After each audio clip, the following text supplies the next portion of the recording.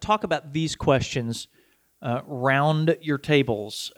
First of all, what needs, we are looking at sex tonight, the issue, the reality of sex, and not just, doing it, but everything. So what needs to be the church's priority on the subject of sex? What needs to be the church's priority? And I don't mean First Baptist Church San Antonio, but we do include this church, but I mean the church, worldwide church. And second, how has the church done in helping you deal with the sexual dimension of life? Give it a grade and talk about that. Talk about these two questions. If we need to extend it, make it longer, and last more weeks than that, that's fine. But we do have a lot of ground to cover tonight on this. And let me just say right off that these Midweek in the City is prefaced on and based on the asking of questions. And I mean for everybody. It's not a talking head of how you ought to think. It is based on questions that everybody needs to ask. And Jesus said, ask, seek, and knock. And I've said this many times before, but some people, are new to Midweek in the City. And so questions are the way that the universe, that we make our way in the universe. This is what Jesus said, ask and you will be answered. Seek and you'll find, knock and the door will be opened. And what Jesus is saying is that he's saying that it's good to inquire because we don't know most things. And this is the way conversations get started. And the Lord desires then, just because he shows us this by when Jesus said this, he desires to have a conversational life with us. And so that's what Midweek in the City is about. And in particular, with regard to the sexual nature of human beings, I am still learning about what this means. There was a time in my life when, because I knew, the biological functions of people, and I knew that you weren't supposed to, as I grew up in just the most simplistic way of saying what was always taught to me, you don't have sex until you're married. I thought that was all there was to know about sex, that there was some biology involved, and you don't do it until you're married. And then I like to think I was a little more nuanced than that, but then I came to First Baptist Church San Antonio, and I began this new phase of my life in working with unmarried adults. And I began to see that there was this whole area of life, the church's life, that I had not even paid attention to. And you know what I'm talking about. As an unmarried person, many of you know what it's like to feel like you're invisible to the church. And when all that you see and know and experience the realm of referring to marriage, then you can you feel out of place. You feel perhaps like you don't belong or that you're incomplete. And I mean, how else would a person feel in that regard? And so I never, to my great shame, I never stopped to understand that. But I was forced to when I came here because I began to live with this community of persons. And it's been one of the greatest things that I've ever had the privilege to do, because it it has what it has done for me, what you have done for me, is that you've caused me to say, um, the sexual reality exists for all persons, and we all have to find our way within that reality, all of us. And it is the height of arrogance to say to single persons, as long as you just don't do it until you're married, everything's going to be all right.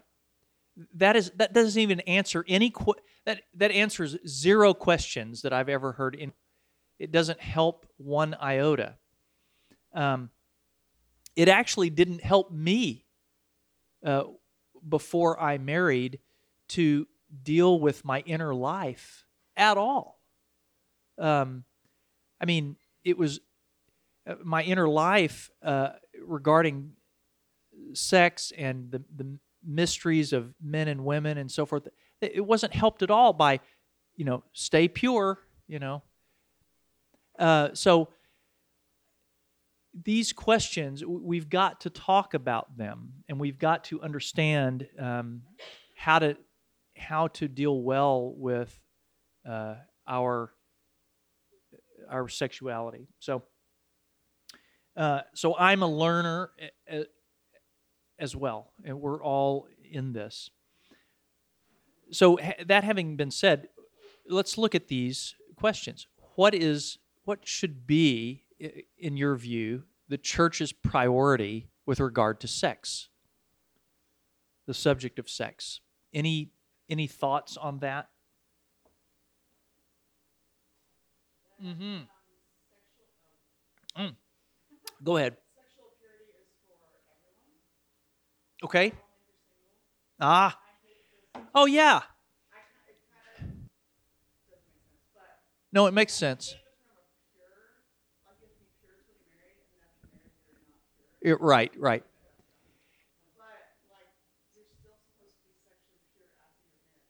My son, in his studies of philosophy, has we've talked about this very thing, and what he says is that there should be chastity before and in marriage, and it is that's an older higher word than what we think of as pure, because we think of that as a little bit either antiseptic, or we think of it as sort of morally superior, kind of thinking. But chastity when one is unmarried, chastity in marriage, because marriage is not a license for indulging fleshly desires. It's not. You were going to say something, Andrea? You had your... Yeah, well, ain't it the truth, sister?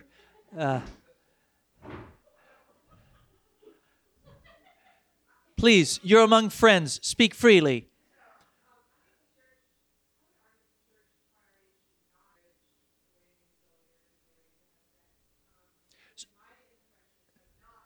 Yeah, you're coming at it from what it should not be. Yeah. Okay, it should not. Yeah, you're flipping the question, flipping the script.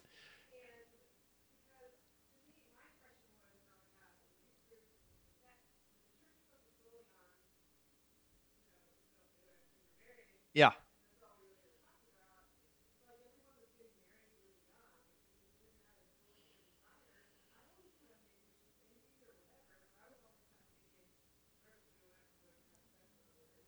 Right.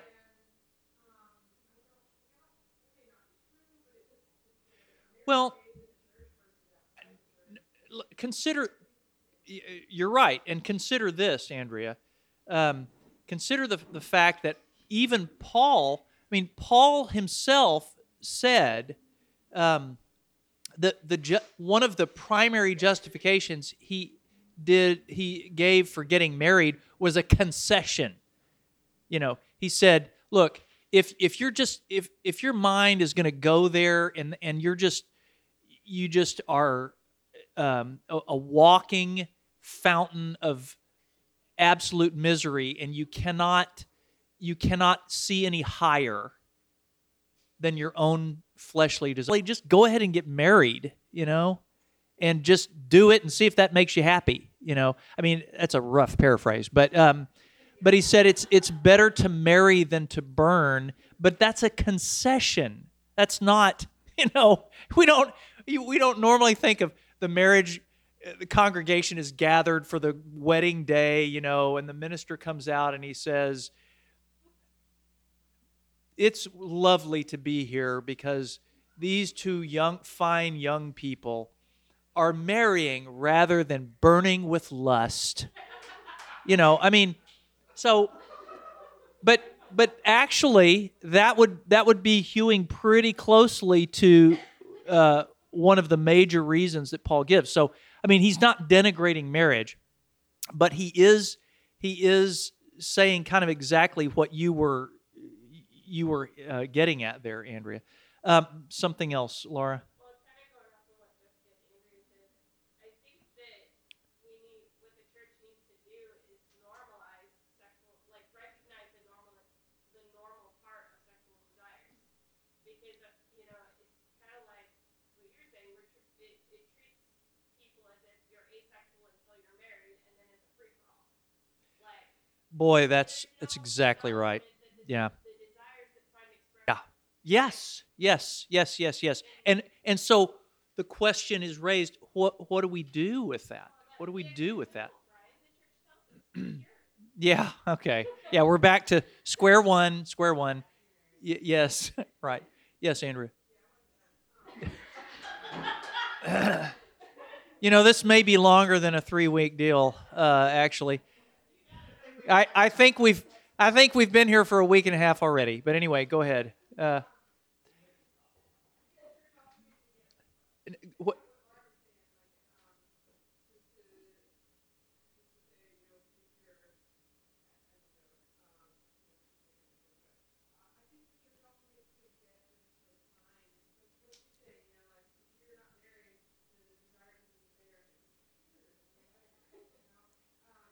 Well, in practice, that's what it's sort of been like. We just sort of slam the lid,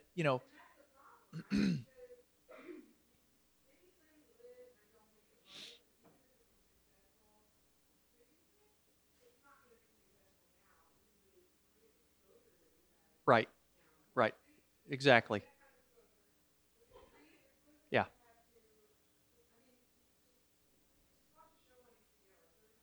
Yeah. Yeah. Well, right. Yeah. Take your pick of television shows. Super Bowl.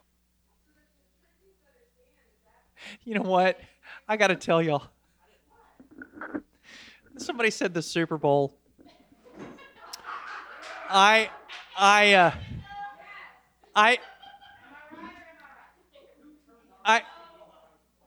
have to remind me to tell. I need to tell some of y'all what my wife said when we have a family. You have texting groups, and we have a family texting group, and she she texted out something because she was kind of really all worked up about the halftime show, Shakira and J-Lo and all that. And she was just stewing about that. And she said, well, I don't know, maybe she should be here. But wow. She outdid herself there. Okay, sorry. I'm sorry. Okay, I'll tell you what she said. All right.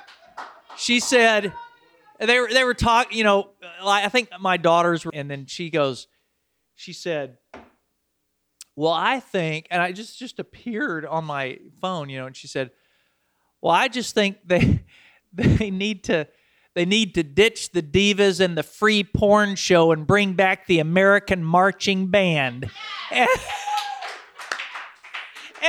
And My youngest daughter, Faith Ann, said, that is the most mom thing I have ever heard in my entire life. And I told her, I texted back, I said, you have outdone yourself on this one. And so, really, that is the most okay boomer line ever. And now we just keep talking. I just keep saying, well, if they'd just bring back the American marching band, we wouldn't have any, and maybe that's what we need to do in our churches to quell all this sexual desire. We just need to bring back the American marching band. We need to edit that out. Okay. Before there's trouble at home. But that is the most hilarious thing. But seriously, we act like it is not a problem. What's the problem? Just don't do it. What's the problem? Yeah. On the other hand, though, the church is getting wind that there is a problem, so there's support groups for people Right. to be here, but you screwed it up, so this time we'll deal with it. Laura, that's exactly right. We've got the broken down mess at the other end, but that we're trying to address.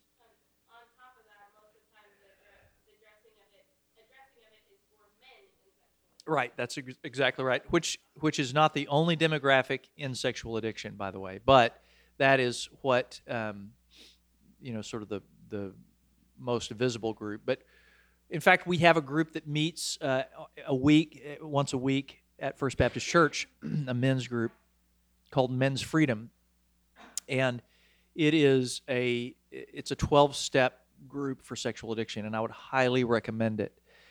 But there's nothing in between there, and not just First Baptist Church. It's the Western Church in particular. I can't speak for the church in other parts of the world, but I can speak for the church in the West, or I can speak to it in that way. So we act. We don't. I think the problem, what I'm hearing from y'all, is the church often doesn't correspond to reality. It creates its own artificial. It says if you step into the fellowship of the church, this is how it's done. This is how you are to treat your inner life and so forth. And yes.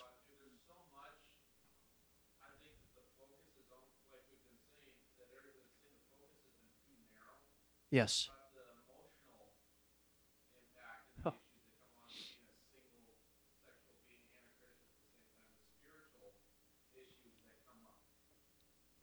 Ian,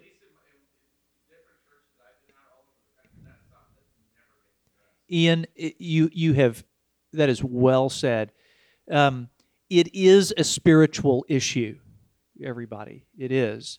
It is because we are physical beings and spiritual beings. There is this interplay of those two dimensions, and it is spiritual. And I'll tell you, I alluded to my own tumultuous time with sexual realities in my growing up years and my early young adulthood. I married when I was 25, and so there were those years before that. There was a lot of spiritual damage done in me, which I thought, and here's the thing, Ian, and everybody, I thought the way I understood the church's teaching, and I was there every time the door was open, I won Bible drill, contests and so forth. So I was fully steeped in the culture of the church. So what I thought was that marriage would just heal all that damage. It doesn't work like that. But you see, marriage was held up as something it was never meant to be to me, which is an outlet and a healing agent. It's neither of those things. It's neither of those things. Yes. Well, and I think that sex should be talked about in a dimension that doesn't even include marriage at some point. I absolute.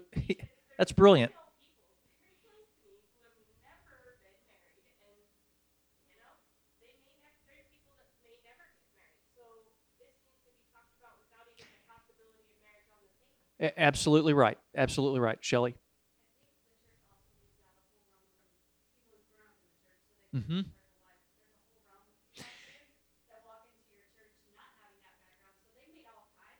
Oh, absolutely. That's exactly right. And the church has the wisdom resources, at least, to speak to anybody regardless of the state of spiritual formation that the person is in. We have access and we have the ability to access those wisdom resources. But the problem is the church in the West, anyway, has often felt like it's already made the statements that it needs to make. And that's the and so when somebody, especially from outside of religious life, comes in and they go, what they see is a very brittle kind of thing that doesn't move and doesn't breathe according to reality, and it's weird. It's actually weird, and it's not very useful or helpful. And let me say that the damage that was done, and of course I'm not alone in this, but in my own life, sexually, wasn't a healing agent and wasn't an outlet in the sense, of this, relief valve that would absolve me of all problems. And because there was damage, it actually got worse. The damage just caused, manifold problems that, relationally, and that's worked itself out in various ways, and this is how, I'm telling a story that anybody could tell, but it is high time that we figure out what we're doing here as the church with regard to sex. Now, having heard you talk like you have, I don't think it would be any surprise to hear some negative feedback on this, but how has the church done in helping you deal with the sexual dimension of life? Okay, all right. Yeah, and there's a lot in that sound effect there. A lot in the, yes, Andrea. Again, Andrea. Oh my gosh.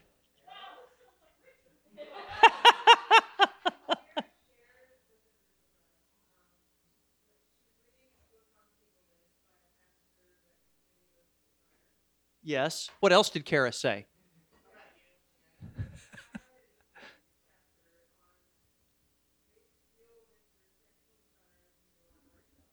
Uh-huh.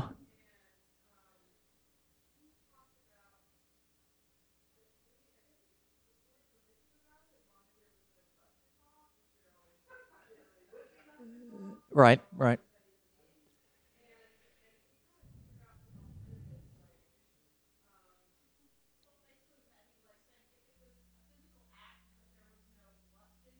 Yeah.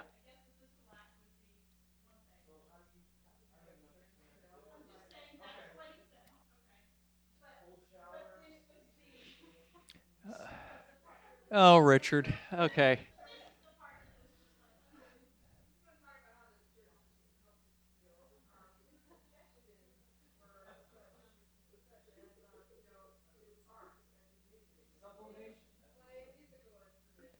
Yeah.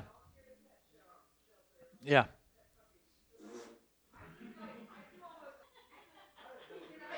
Yeah. Well, no, I get it. If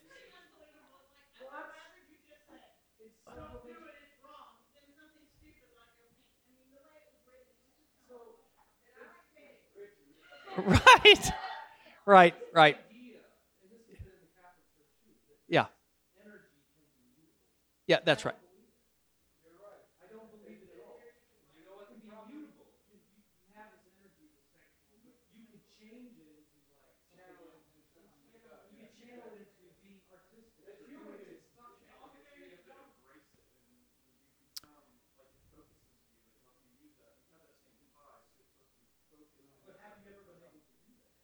Well, now, Richard, you don't believe it. Have you no, I mean, have you really looked into the matter? Okay. And you do not believe, and you know what he's talking about? Richard is talking about something called sublimation, which is a a concept that, and it is largely talked about in Catholic circles. And by the way, the reason that it's talked about in Catholic circles is because the Catholics have a long and rich history of talking about celibacy. Now, it's no, that's not true. It's not true. I want us to. I was going to say it's sullied by this, recent wave of terrible, terrible sexual abuse. Sexual abuse is part and parcel of whatever religious tradition you can name. Southern Baptists have their own reckoning moment here. The Catholic Church, it's been gripped by this because it's such a gigantic religious group. I would dare say that if other religious organizations were that large, we might see the same kind of numbers there. So we have to be very careful there. We have to be very, and of course, Baptist, some Baptist ministers a few years ago, when this first started rolling out of the Catholic Church, said, well, if they'd let their priests marry, they wouldn't have a problem. And you don't hear that said much anymore, now that there have been in religious traditions in which ministers do marry. So, but at any rate, Catholics have a long and rich history of talking about celibacy, and we think of celibacy as just something that is a person who doesn't have sex, but it is actually an orientation of one's life Godward for a season or for a lifetime.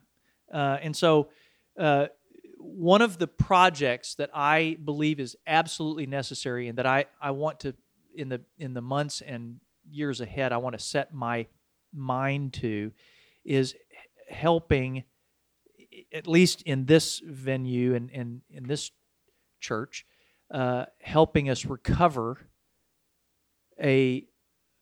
that concept of how we may live with one another in a state of unmarriedness for however long that needs to last, a season or a lifetime. Now, Richard is talking about sublimation, which is a concept that says that you can take, one may take the energy that is involved in your sexual nature, and through the discipline of prayer and through the discipline, the classic spiritual disciplines, and through mentoring and so forth, you can learn to shape that and use that energy in other pursuits. Now, Richard says, thumbs down on that. He does not believe that that is even possible.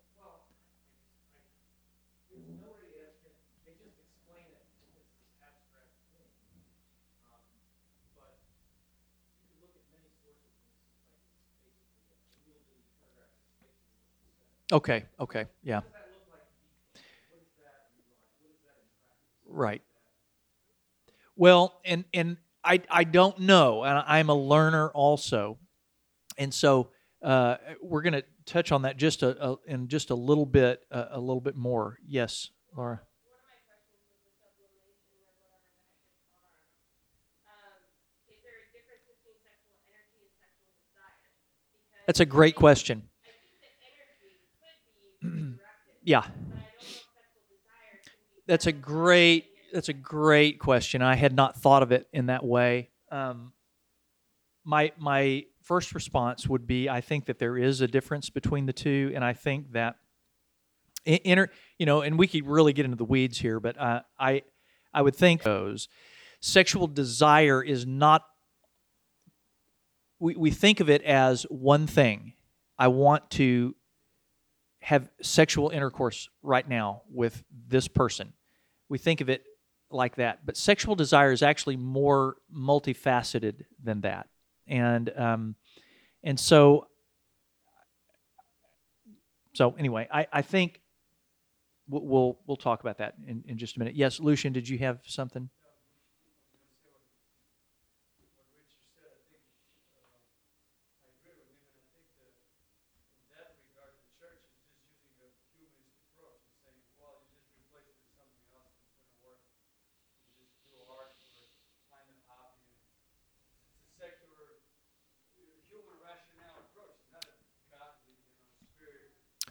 Well, anything. I think that anything. I hear your point. I think that I would caution us to say that anything that is aimed at the good of human flourishing is an attempt in the church to take care of God's persons. I mean, God created human beings, and so if we're going to say, what is good for human beings to pursue? Serial sexual escapades? Or is it good for them to pursue other things?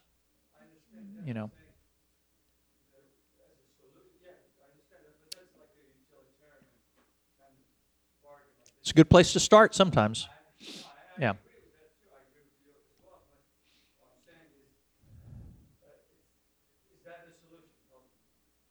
Well, what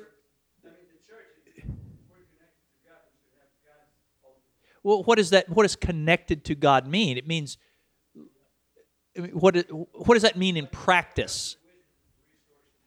Right, and that's why we think of things,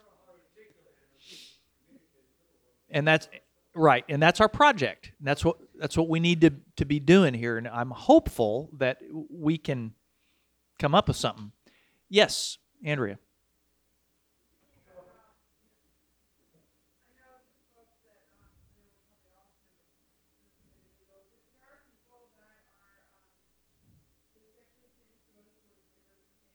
Mm-hmm.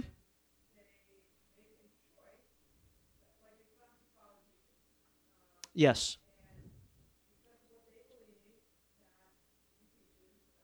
Yeah. That's right.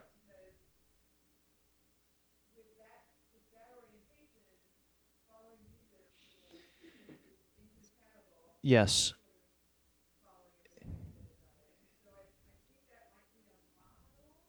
I think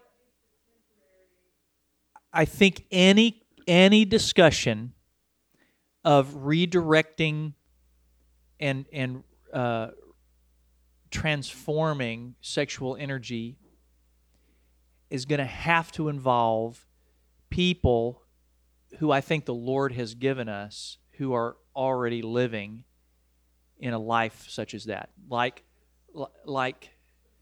well, yeah, I mean, some in Jesus, they're living a life imitating Christ. Like Jesus himself did that exact thing, and so we have.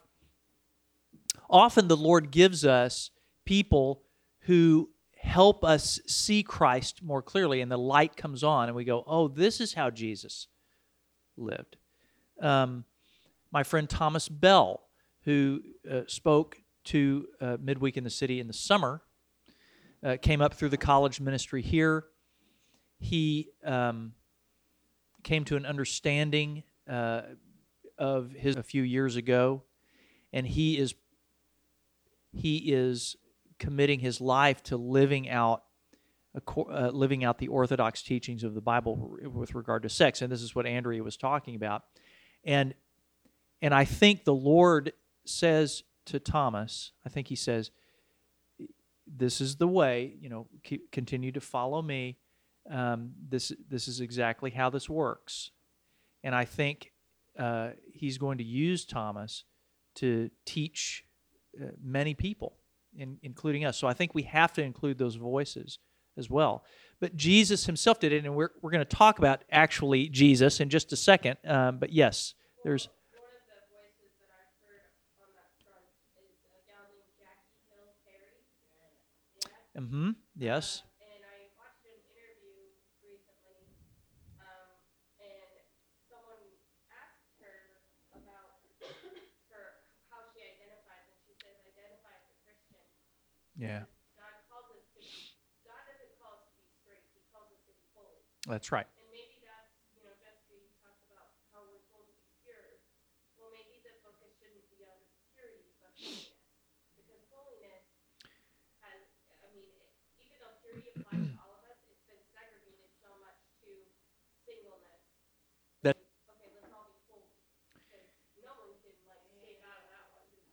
there is that's right, Laura. That's exactly right. Holiness is the highest call, and it does mean set apart. It means you have a uniqueness of purpose. Jesus, and this is years ago, I made the mistake. I say mistake because I got roundly laughed at for saying this and teased, but I made the mistake of saying Jesus had a penis, and he did. And some of you remember he had what we call a sexed, S-E-X-E-D, body. Now, we don't often think about that. We think, oh yeah, Jesus was a man, and by the way, still is. I mean, he did not leave his humanity behind when he ascended. He is still the God-man, fully divine, fully human. But in his physical body, he had the male chromosomes. He had male genitalia. Now, what does that mean? What do genitalia mean? And this is the radical shift that we're going to have to make if we're going to understand how to live well with sexual reality. Sex means something. Bodies mean something. Genitalia means something. Genitalia are in fact a sign. They are a sign. They communicate something. They are a sign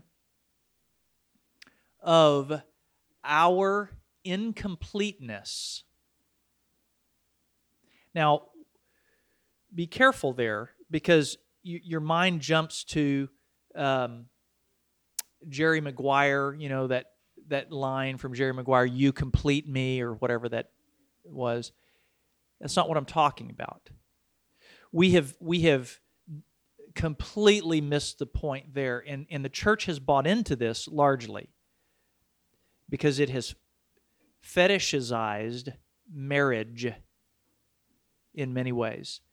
We say marriage completes a person, and so we say, okay, therefore the only way to be complete, to be whole, is to be married. Now, you will not hear that stated explicitly, but it is sort of an implicit kind of thing. And by the way, unwritten codes are the strongest codes, and you know this.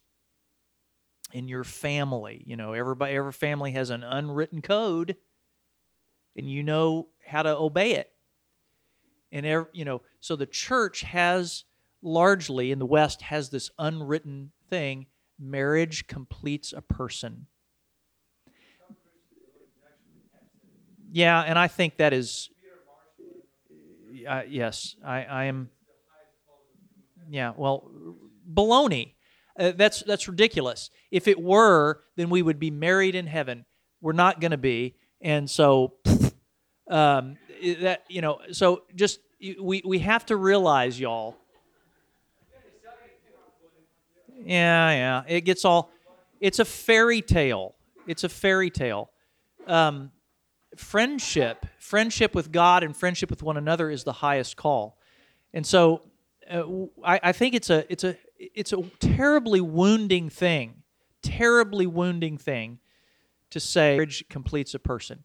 But what happens is that our genitalia they are a sign that we are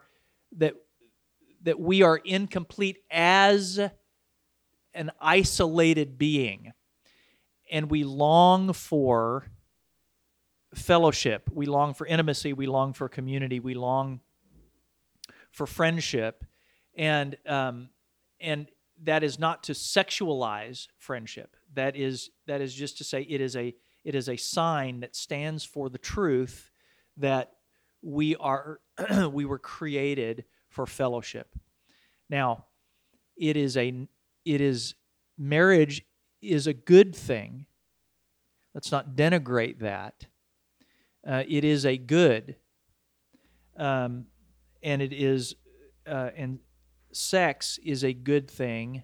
Sexual expression is a good thing. Sexual activity in marriage, because it is the means by which the human race goes on.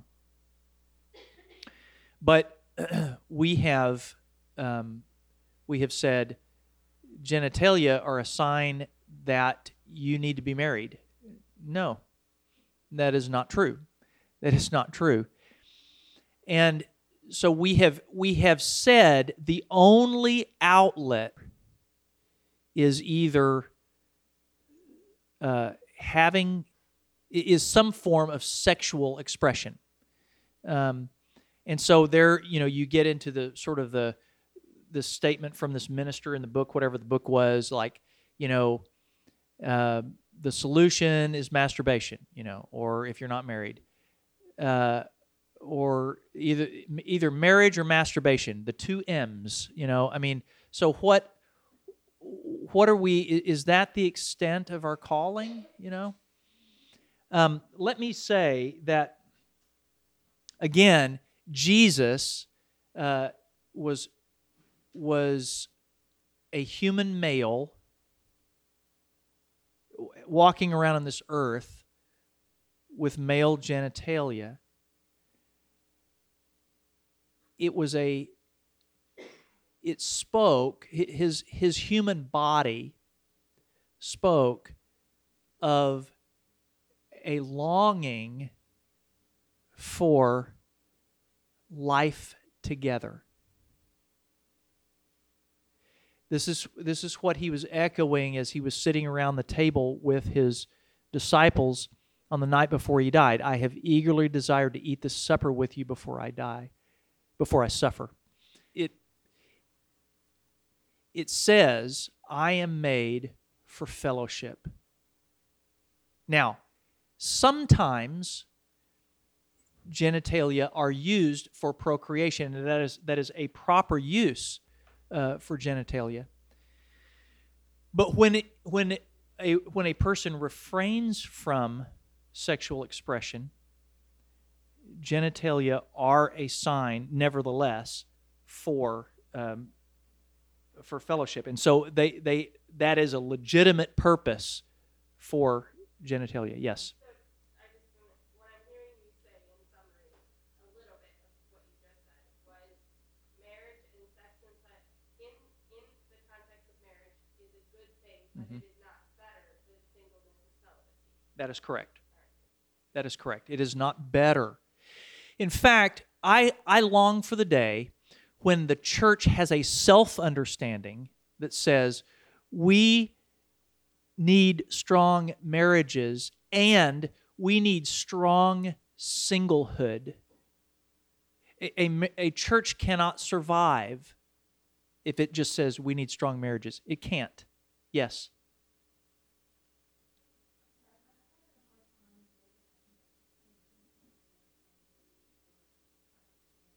Well, sex itself is a longing for connection and intimacy.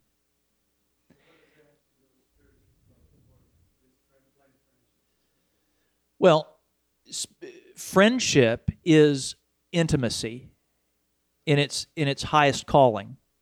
It is not, but it is our bodies say we were created for fellowship.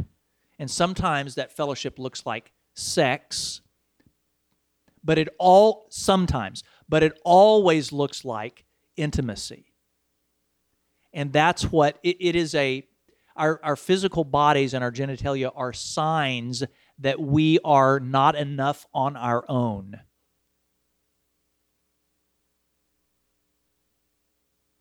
Hope.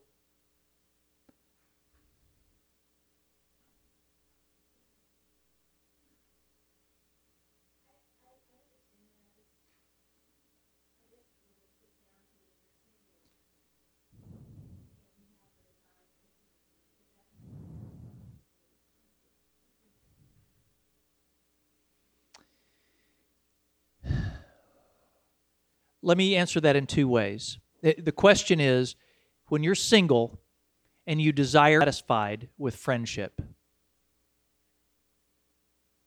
if that is the question, without any qualification, I would say, this is the two-part answer. I would say, one, there is no desire, there is no longing in the human soul that will not be fulfilled in our ultimate destiny. But second, if you in this temporal existence desire intimacy, can that desire be fulfilled with friendship? Yes. I'm going to say yes. Now, you may disagree, and I may be wrong, but this is a very serious matter, Hope.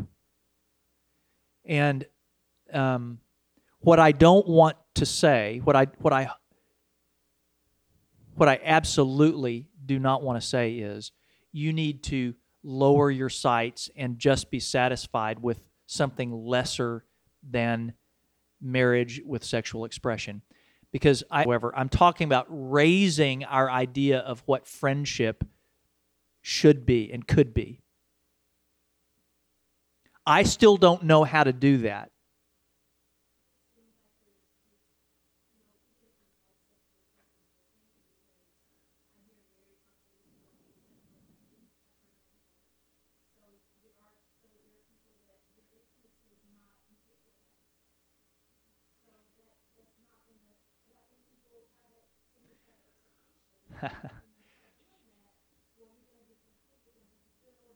Well, Hope,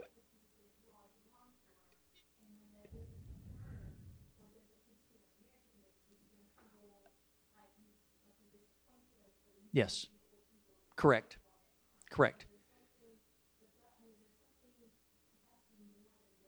And this, you said that. Why didn't you come up here and say that from the very beginning? That would have saved me a lot of words. You said that better than I could have ever said it. Now, did everybody hear what she said? You're really answering your own question, because genitalia cannot then mean, if our bodies will be resurrected, that's how important they are. They're not just temporary throwaways. Our actual physical bodies will be resurrected, like Jesus's was. And so, unless God yanks off our genitalia at the resurrection, which is pretty horrendous. I don't even want to think about that. Then we will have sexed bodies, and I don't know how that works. But what I do know is this: that our sexual features point to, they stand for, they signify a longing for and a necessity for community and fellowship, because we are not enough alone. We are not enough alone. So bodies mean something.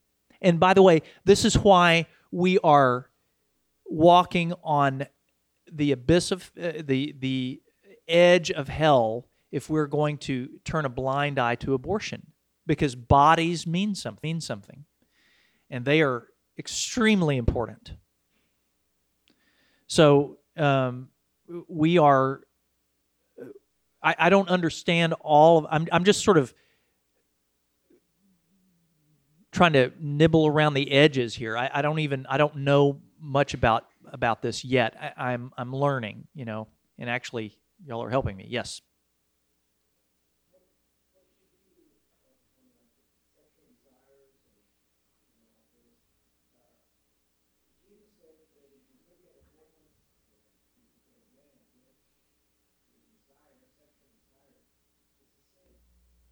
Mm-hmm. Yeah, exactly.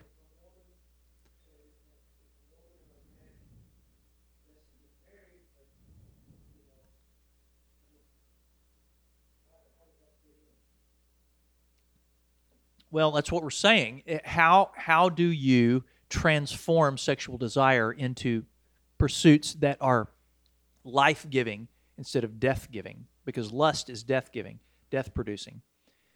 Yes, Laura. So I'm summarizing again. What I'm hearing is that we are made in the image of God. So the way that our bodies are made means something. Yes. The fact that there's not going to be marriage in heaven means that the purpose. The end purpose of our bodies is not. I mean, it has a temporary purpose in some contexts for procreation. Yes. But our bodies are not purposed for sexual desires. One of the purposes of our bodies is sexual desire, or sexual desire has a purpose for our body, but our bodies are not made for it. Does that make sense? Well, there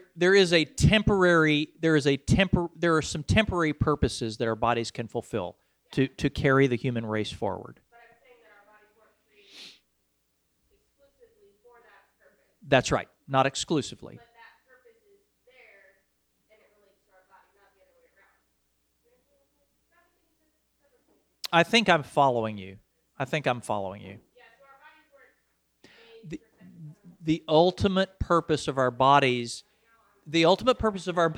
is to live in a community of loving, an all-inclusive community of loving persons with God as its center, as its most glorious inhabitant, as its prime life source and most glorious inhabitant. And that's a life we'll be figuring out for eternity, really. But let me say this, and as we draw near to, if we're going to navigate sex well, the reality of sex, what we have to do is we have to recover a life-giving understanding of unmarriedness. And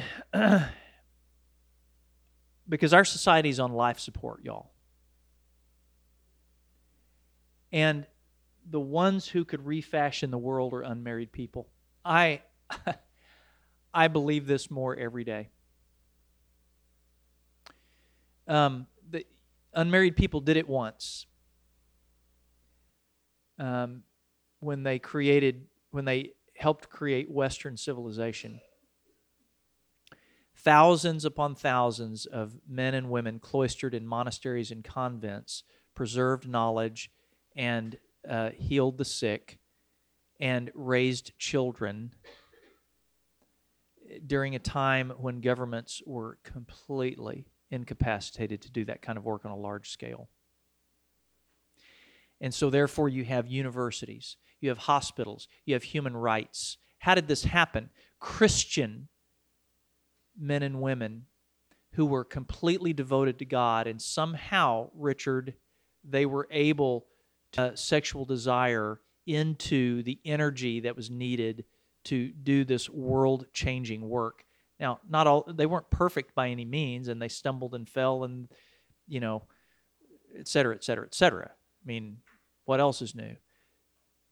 But single persons and the church's understanding of that, and the church's strengthening of people who are single for a season or for a lifetime, and it is going to save the day. I believe that.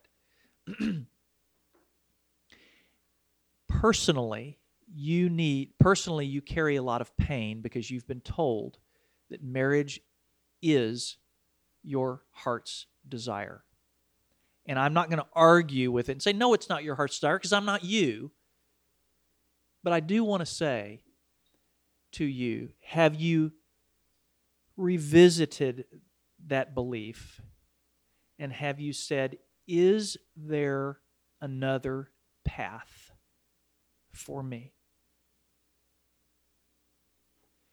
And quite simply, it's almost painful to think of that because you don't want to believe it. And I'm not dictating to you what you believe and what you don't. But I'm saying a person doesn't, more day and time, having been taught the way that persons have been taught in our churches, we don't want to believe that there's another path because we've been promised this bill of goods. And if we turn our back on that, it's second fiddle, second best, leftovers, and a life that is just sort of on the outside looking in. That's if that were the case, then we should not ever want to go to heaven, because that is that's the kind of life we will live in heaven, is a life of friendship with each other in deep intimacy. And the church's job is to represent that here and now. But we're not teaching people to do that. And it is profoundly sad. And it's a disgrace, really. It's a sin, actually. So what I would say is, can we imagine